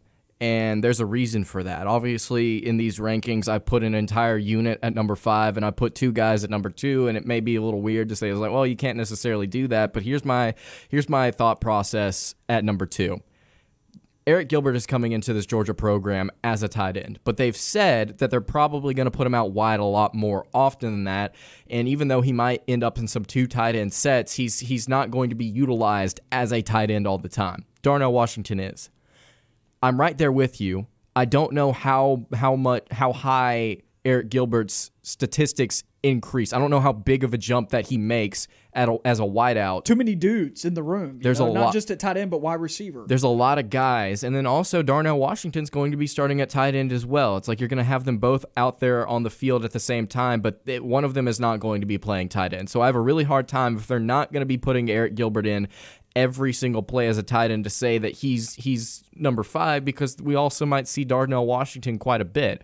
So I've got them both there. It's just whoever starts and whoever has more not necessarily statistics, but whoever has more opportunity and is there at that tight end spot more often. I've got that guy at number 2. Well, at number 2, I have Darnell Washington, and in your hypothetical situation, I think that ends up being Darnell Washington. That's why I put Eric Gilbert at 3 and Darnell Washington at 2. I see him more as an inline tight end. I don't believe we'll see him put out into the slot that often, because I think if you just look at the person and how big he is, he's definitely meant more for blocking and pass catching from a hand in the dirt location. Can you go and get his measurables? I can. So Darnell Washington, just a huge person. If you watch the Georgia spring game, you saw him make some plays. This guy's going to be a problem. And he wasn't used a ton last year. Whew. But keep in mind, last year's production is held down because it was only a 10-game SEC season. Georgia goes 8-2. You also have to keep in mind, you have to temper your expectations in terms of pass catchers, because Stetson Bennett was their quarterback for 75% of the season. Right. So these guys weren't utilized to their full ability, and Georgia's offense really didn't start looking like it would for this year. And even then, I don't think it reached top efficiency until you got towards the end of the season with JT Daniels. And even then, like I said, I don't think it reached top efficiency at any point last year for Georgia. This year, I believe it takes a step forward from an offensive standpoint. Darnell Washington is a problem. I know you've got his measurables. What are they? Just take a stab. I'm going to go like 6'8", 275. 6'7", 265. This man... It's pretty close. Is, wow. As a tight end and a 5-star coming out of high school, this dude is a stud. He's a big. And that's a problem. He looks pretty... Guys like that should not be moving that fast. He looks pretty fast. And when he's not going to outrun cornerbacks, but they don't need him to. They could stick him in the slot, and if a nickelback is up on him, they can run him across the middle of the field, and he can box out a cornerback. The cornerbacks are too small to be able to get around to make a play on the ball if he's sure-handed enough. You can also put him on the line, though, and he is faster than your average linebacker. And at 265 pounds, he's a lot larger than today's day and age of linebackers. To put that in perspective, Zacoby McClain's like 215 pounds? So he's got 50 pounds on Zacoby McClain. He's got 50 pounds on Owen Papo, right? Like, even though Owen Papo could keep up with him in terms of foot speed, just like a cornerback could, they're going to get boxed out because of how large Darnell Washington is. That's why we've seen the evolution of the tight end in college football, because these freakishly large dudes, that can also catch the ball and move fast, matchup nightmares. They used to not exist. Now they exist. Yeah, his 40 time is 4.75. I mean, at 6'7", 265, you shouldn't be able to move like that. That's not right. We'll be back on the other side of this break. We'll give you our number one tight end in the SEC when we come back.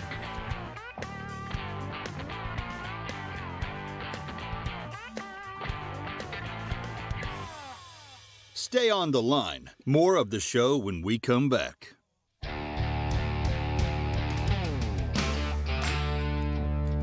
30 minutes left in the show until the drive with Bill Cameron and Dan Pack coming up from 4 to 6. ESPN 106.7 and Fox Sports Central Alabama. You're listening to On the Line. Been ranking our top 5 tight ends in the SEC for 2021. We have made it to the top of our list, and it's the same guy, Jalen Weidermeyer, Texas A&M. And by far, when you look at his statistics last year, returning tight end as a junior, you could see this guy jump ship and head to the NFL after this year too. And I hope that Haynes King doesn't hurt his draft stock this upcoming season. But Jalen Weidermeyer, one of the top tight ends in the country. What are you talking about? I don't know the same guy. It's been whatever his last name is. Can't even pronounce it from Vanderbilt. What are you even talking about, It's been bro? whatever his name is. It's actually Alabama's third-string tight end. No, for real, it's got to be Weidermeyer, and I think it's a combination of two things. Number one, I've been talking about the fact that the rest of your offense has to hum, and you have to be efficient in order for me to look at your tight end position and say that it goes well. And then also, you have to be able to look at the quarterback situation and see how much are they going to rely on safety valve type players, and I think you're getting a really good combination of that here at Texas A&M with Haynes King and Jalen Weidermeyer, and you look at his stats, and they're incredibly impressive, and I think they're going to be even more impressive this season. Stats last year, 46 catches for 506 yards, 11 yards per reception, 6 touchdowns. He led the receiver room in touchdowns with 6. He also led the receiver room in receptions, 3 more than the next guy, which is Aniyah Smith, who had 43 catches for 564 yards, 13.1 yards per reception, and 6 TDs. So hand in hand right there. Jalen Weidermeyer last year, if you'll remember, against Auburn had 2 touchdowns. Weidermeyer is a matchup nightmare for anybody in the SEC. He really is, and whenever you look at the rest of this receiver room, I think you're going to definitely have some guys that are going to get the ball quite a bit in Aniyah Smith and Chase Lane, but at the same time, Weidermeyer's not leaving this offense. If anything, he's going to grow, and with a guy like Haynes King trying to step in and trying to learn this offense and trying to get comfortable, you're going to need to go to that number one target quite a bit. Weidermeyer's not going anywhere as a go-to guy. If anything, he'll be a safety valve, but he's not going anywhere as a go-to guy to the freshman quarterback, right? If anything, the players that are going to see their role dwindle are the 3rd and 4th guys in the receiver room than Jalen Weidermeyer. And like I said, as a junior tight end this year, could very well end up being a top-tier tight end draft pick next season. Quick, I just want to let everybody know I do know how to pronounce Vanderbilt's tight end name. It's Bresnahan. So there. And he was solid. He almost made my list. He almost did, actually. Legitimately, no joke. I thought about putting him at number 5, but Tyler Fromm. Well, let's wrap up the tight end talk here. Let's get past that. Let's head to the phone lines. 334-321-1390. And on the line with us, we got Bama Dog. Bama Dog, what's on your mind, my man? Gentlemen, how y'all doing today? We're doing great. What's up? Good. Hey, look, I came on the tail end of this thing, so I was just wondering, what did y'all have Billingsley? I have Billingsley at 4, and Lance has him at 3. And I really like Billingsley a lot, and there's really not a big difference there between 4 and 2 for me, with Billingsley and Eric Gilbert and Darnell Washington. The big thing is the Georgia tight ends now produced a little bit more than Billingsley last year, but Billingsley's still going to be one of the better tight ends in the SEC. I think he can block, he can catch, and his production, as Lance pointed out earlier in the show, it increased as the season went on. He did a lot more at the end of last year than he did at the beginning. And with all of those first-round receivers leaving the room, it's him and John Mechie probably as the top 2 pass catchers, and then Slade Bolden a close 3rd. I think Billingsley ends up being a focal point for Bryce Young. Yeah, I can agree with that. I can see his role increasing just for the reason that you just mentioned. And now I need to get your opinion on something. So they come out with the preseason All-American. And I'm thinking the kicker from Bama should have got on a little bit. Which preseason list are you talking about? Are you talking about the Walter Camp one that came out a couple days ago? Yeah. Yeah, and Reichert was perfect last year. And what's unfortunate is kicker is so hard to grade because there are a lot of guys that can do that, but Reichert definitely is going to be in the mix. What do you think? It need a little more work? I don't Work for know. him. I don't know how Reichert could be any better. Like I said, he Yeah, I was don't think it perfect gets last better. year. He can hit it from more than 50. I know he had a tough spring game, but I don't think that should have affected him in preseason watch list or anything like that. The guy couldn't have been any better last year, and he was up there for the Lou Groza. I can't remember if he was a finalist, but he was up there. I mean, Reichert's one of the best kickers in college football. So I didn't even look at the Walter Camp list to see who they listed as kicker. I know Bama had some other guys get on there. I think they had I can't remember. I might have them backwards, but I think it was the guy from LSU, Cade York. Yeah, he's a fan favorite. First team, and then y'all guy was 17. Anders Carlson, yeah. Yeah. I'll tell you this. I'm looking at Athlon Sports' predictions. They've got Cade York first team, Anders Carlson second team, and then Gabe Burkich of Oklahoma third team. So I'm kind of confused too. I think Will Reichert's one of the best kickers in college football. I'm not sure what it is about Reichert. I mean, he went 14 for 14 last year. You can't do any better than that. But there were a lot of good kickers last season. I remember you got down to the Groza finalists last year, and it's Anders Carlson had a great year at Auburn, and he didn't even make it as a finalist, and there wasn't much. Last year, what Anders Carlson did for Auburn was good enough to win a Groza in some years. I mean, he even performed better than his brother's best season did several years before that. And so last year, I think you got a loaded kicker class in college football that may be keeping Reichert on the outside right now. Well, dang, maybe he's going to have to go perfect again.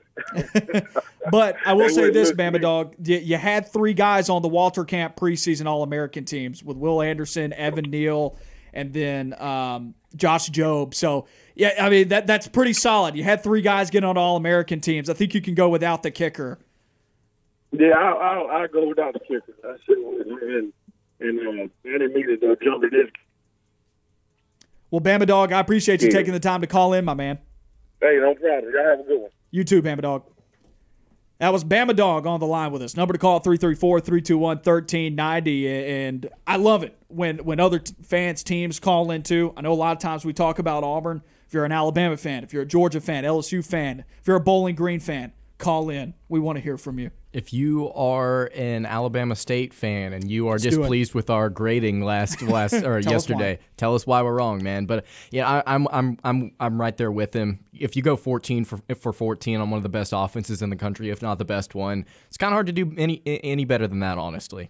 Is it opportunity? Is it distance? I don't know. It's a loaded class. And look, here's the reality, and I said this several times about basketball rankings.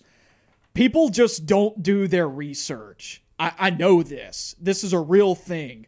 If you ask media personalities to rank their offensive linemen, they're just going to give you there's a lot of groupthink going on. And what I mean by groupthink is there's just the foregone conclusion that there's a couple of guys that are just better than everybody else, and you really just don't look past it. That's it. Like you're going to sit in with this group of people out of fear of ostracization. You're not going to go outside of it. You're not going to go against the grain because you just don't watch the offensive line that much. How many media people out there, other than like PFF and like draft analysts, do you think and do you trust their perspectives on the offensive line? Cole Kubelik, because he was an offensive lineman. That's fair. That's a good But that's point. it. I mean, But like nobody else is talking about the O-line. O-linemen are the only people I really do trust about that.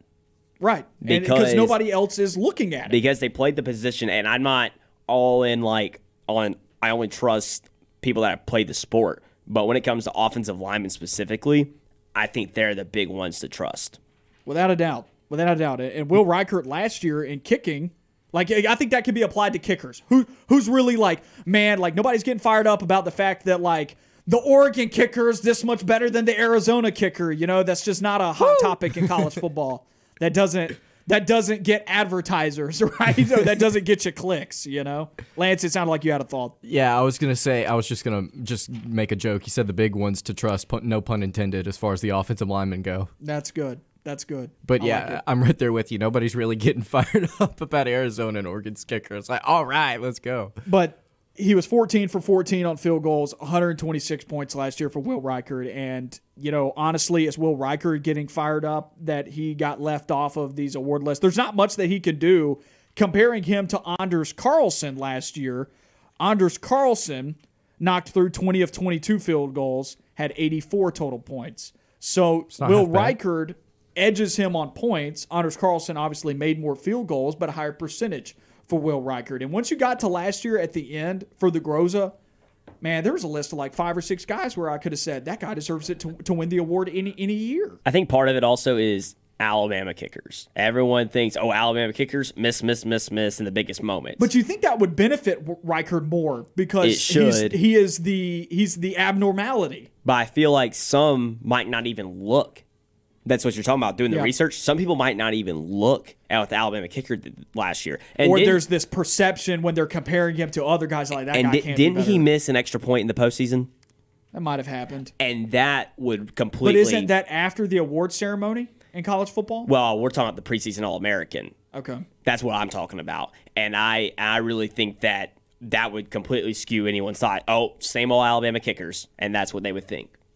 That's fair. Spring game. There was jokes going around at the spring game this past And year. that might have been it also. I just don't think that you should weigh the spring game at all. Not at all. For No. these preseason watch lists or for these preseason All-Americans, but it's not a big deal whatsoever. There's some good kickers out there in college football this season, and a lot of Auburn folks are like, what does Anders Carlson have to do? What does Auburn have to do to win a Groza, right? I was going to say, you were talking about fans getting fired up about kickers. Auburn fans were pretty fired up when he came in second place 2 years in a row. Yeah. Who, Daniel Carlson? Mm-hmm. Yeah, there was 1 year more than the first year that he was up for it was more deserving than the second year. Right. I think he deserved to lose the second year. In the first year, maybe the other kicker had like a longer field goal made or something like that, or maybe he was slightly more accurate. Carlson kind of regressed a little bit going into that senior year. He now, did. Anders Carlson's done the complete opposite. He has substantially improved each and every season by like over 10% accuracy every single season. He's going into his final year. Watch out. Maybe he could get drafted. This is the year. But there are so many kickers in college football that are good. There's a plethora of them when you go into the draft. Maybe he doesn't get drafted. It's weird. Like, there are so many good kickers in college football right now that it's hard to evaluate one better than the other because it's kicker. Do you make it or not? And that is your criteria. And a lot of them got the extra year, and of course they're going to come back. Anders, he's using his extra year. And I also think that his 2019 Alabama game has kind of propelled him to improve because he was so good in that game. Earlier in the he year, didn't look back. he couldn't make I think what it was, he was like 0 for something from above 50 yards. There was like a multiple game stretch where he didn't make a field goal. It was crazy. And then he did what he did against Alabama. And then He's a big part of why Auburn won. 2020, If you don't was make so that solid. field goal before halftime, Auburn doesn't win that Iron Bowl. Auburn beats Arkansas last year because he makes that clutch field goal. That's right. That's right. And imagine what's got to be going through his head after what happened with Bo Nix on the play before. Right. You're right. Well, there are two things that Anders has got to do in order to get drafted this season. Obviously, 20 of 22 last season, but he's got to be focused and he's got to be having fun out there, man. I beat that joke to death. I should stop. But he has substantially improved, and 20 of 22 is nothing to scoff at. I mean, that's solid. That's really solid. To go along with this, though, and talking about these preseason teams, because this was on the rundown, Alabama did have 3 players selected to the Walter Camp preseason All-America team, like we were saying to Bama Dog. They got Will Anderson at linebacker, Evan Neal, and they got Jobe out of the defensive backfield. It's funny how this Alabama defensive backfield has grown over the last 2 seasons because you went into last year and you thought that could be the weakness of the team, but then you had Battle and you had Jobe and you had these different players step up alongside Surtain, and they ended up being actually a really good defensive backfield, and now they bring back the majority of those players. Yeah, and they were, in the past, Alabama's not had, for the past 2 or 3 seasons, not an incredible defensive backfield. And you look at them statistically last year, I mean, they were 70th nationally in yards passing allowed per game, 239.2 yards per game there.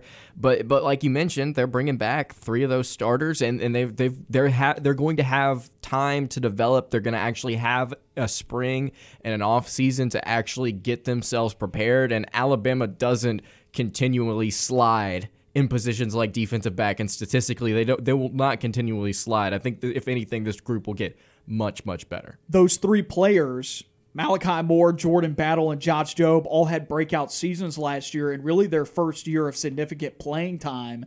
You imagine that they build upon that because, as I've said countless times, you see the biggest jump in development in a player from his first year playing to his second year playing. Not his first year on campus, but his first year playing to his second year playing. You see a big jump in development here with these three guys. And then not to mention there's still one cornerback spot open where you're replacing one of your corners from last year and just leave it open to highly recruited players like Marcus Baines and Quincy Kool-Aid McKinstry and Jalen Armour Davis. Take your pick who slides into that spot. I said earlier on today's show that I could see Kool-Aid McKinstry making the most of his position, make the most of that open position in the defensive backfield to possibly find his way to be a starter by the end of the season. Give this group an off season. Give them time. And they will be the strength of this Alabama defense. You look at the rest of the roster defensively, the makeup of it, and they should be the strength of this defense. Wouldn't you agree? The defensive backs? Yes. I like the defensive backs a lot, but I asked myself this question before the show. I like the defensive backs a lot, but it's very hard for me to say that the strength of any Alabama defense is anything but the front seven, even if they only return a handful of guys. But DJ Dell is someone who really came on towards the end of last season, performed well in the national championship game. LeBryan Ray, a highly touted recruit, now going to be a starter off the edge at defensive end. You look at the linebackers, Christian Harris, you got Anderson as well. Name a better linebacker group in the SEC than what you have in the state of Alabama between the Alabama and the Auburn linebackers. It's hard to beat in the SEC. And so for me, I have a hard time going anywhere other than front seven, namely linebacker. But the DBs, they're not sliding, like you said. It's not worse by much. If it is, it's still great. Yeah, when you look at the combined names, when you have Jobe, Moore, McKinstry potentially in battle, I mean, that's still going to be a really solid group. Let's take a quick break here, and when we come back, we wrap up the Friday edition of the show. Let's send you into the weekend.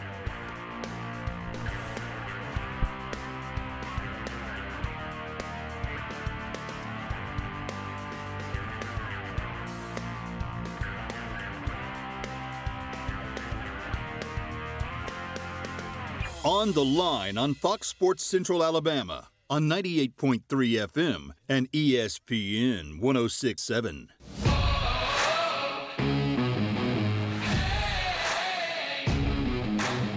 Back on the Line, Noah Gardner and Lance Dahl with you on ESPN 106.7 and Fox Sports Central Alabama. Get ready to send you into the weekend. Let's take a quick break here, though, and listen to what's on TV tonight.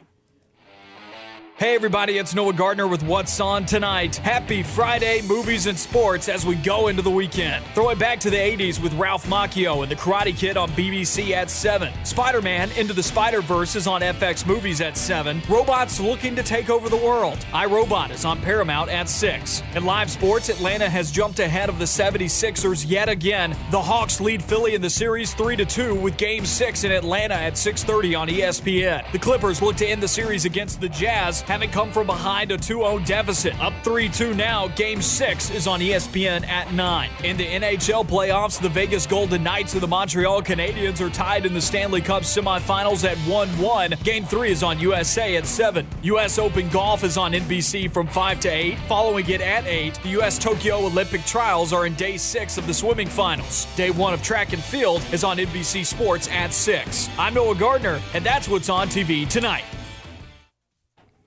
Let's wrap up the Friday edition of the show here. 3 minutes left. Let's talk a little Auburn basketball in the NBA. Isaac Okoro lands on the 2020-2021 all-rookie second team. Barely made it in.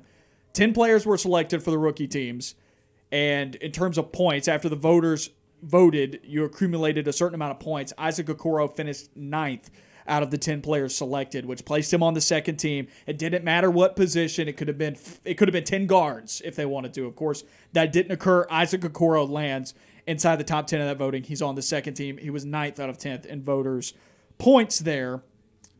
That's a great start for Isaac Okoro in the NBA after you wrap up a season. I think whenever you look at what he was doing coming out of college from an offensive standpoint, as a fan, you would have pointed to his ability to shoot the three and said he's not going to be able to make it in the NBA. But he didn't shoot well from three this season, and he still was one of the Cavs' best players, 9 in and 9 out. And we saw as the season progressed him get better and better and better as each month went on. I believe his role increased too. I believe you had some numbers about what he was doing in May, but he continued to jump up there, at least from a scoring perspective. At the end of the season, in the month of May, he averaged 15.7 points a game, 4.2 rebounds, and 2.5 assists, and 34.9 minutes played. To compare that to his regular season numbers as a whole, he averaged 9.6 points a game, 3.1 rebounds, and 1.9 assists. So all of those marks go up. But what he did do across the season, he was available. He played in a team-best 67 games, all of which were starts, which should tell you something about Isaac Okoro and the way that the Cavaliers view him. Not only did they have him on the court more than pretty much anybody else on that roster, considering he had a team-best 67 games and all of them were starts, but he was consistently guarding the opposing team's best player. So what that tells me is they believe in this guy's athleticism. They believe in this guy as a project. They already see that the defense is there. He's just got to become more consistent on the offensive end, and it should be a good sign if he can stay healthy. It should be a good sign how he ended the season, averaging 15 a night. If he can get you 15 a night, shoot the ball a little bit better from the perimeter, be a little bit more of a wing guy on the offensive side of the floor, and he defends better than 95% of the NBA, this guy's going to be in the NBA for a very long time. That's exactly, everything you just said is exactly what I was about to say as far as his longevity is concerned. Because if you're doing this year one as a rookie, and you're doing what you were doing in your final month as a rookie, scoring, even though when everybody said the only reason this man is getting drafted is because his defense, if you're doing the other part, if you're actually scoring the basketball, you're going to be in the NBA for a very long time. And I'm not saying he's going to be an all-star or anything like that, but he's going to be somebody to respect because, again, like you mentioned, they put him up against the other team's best player every single night. He was guarding LeBron, he was guarding KD, he was guarding the big names in the NBA. He was out there and he was competing. Now, would I say that he was competing well against those elite scorers? Based on highlights I've seen, probably not. He had some great dunks now. But he was dunking all over people. Yeah. He's got the athleticism. There are two players I want to compare real quick, too. Wilson Chandler and Jay Crowder. And those two guys have stayed in the league for quite some time, and they played the game very similar to how Isaac Okoro started. So keep an eye. See how long this guy can go. If he can prove as an offensive player, well, you can see him stay in the league for a long time. Maybe even become an all-star. You never know. With the athleticism, he could do it. We'll see you on Monday, everybody.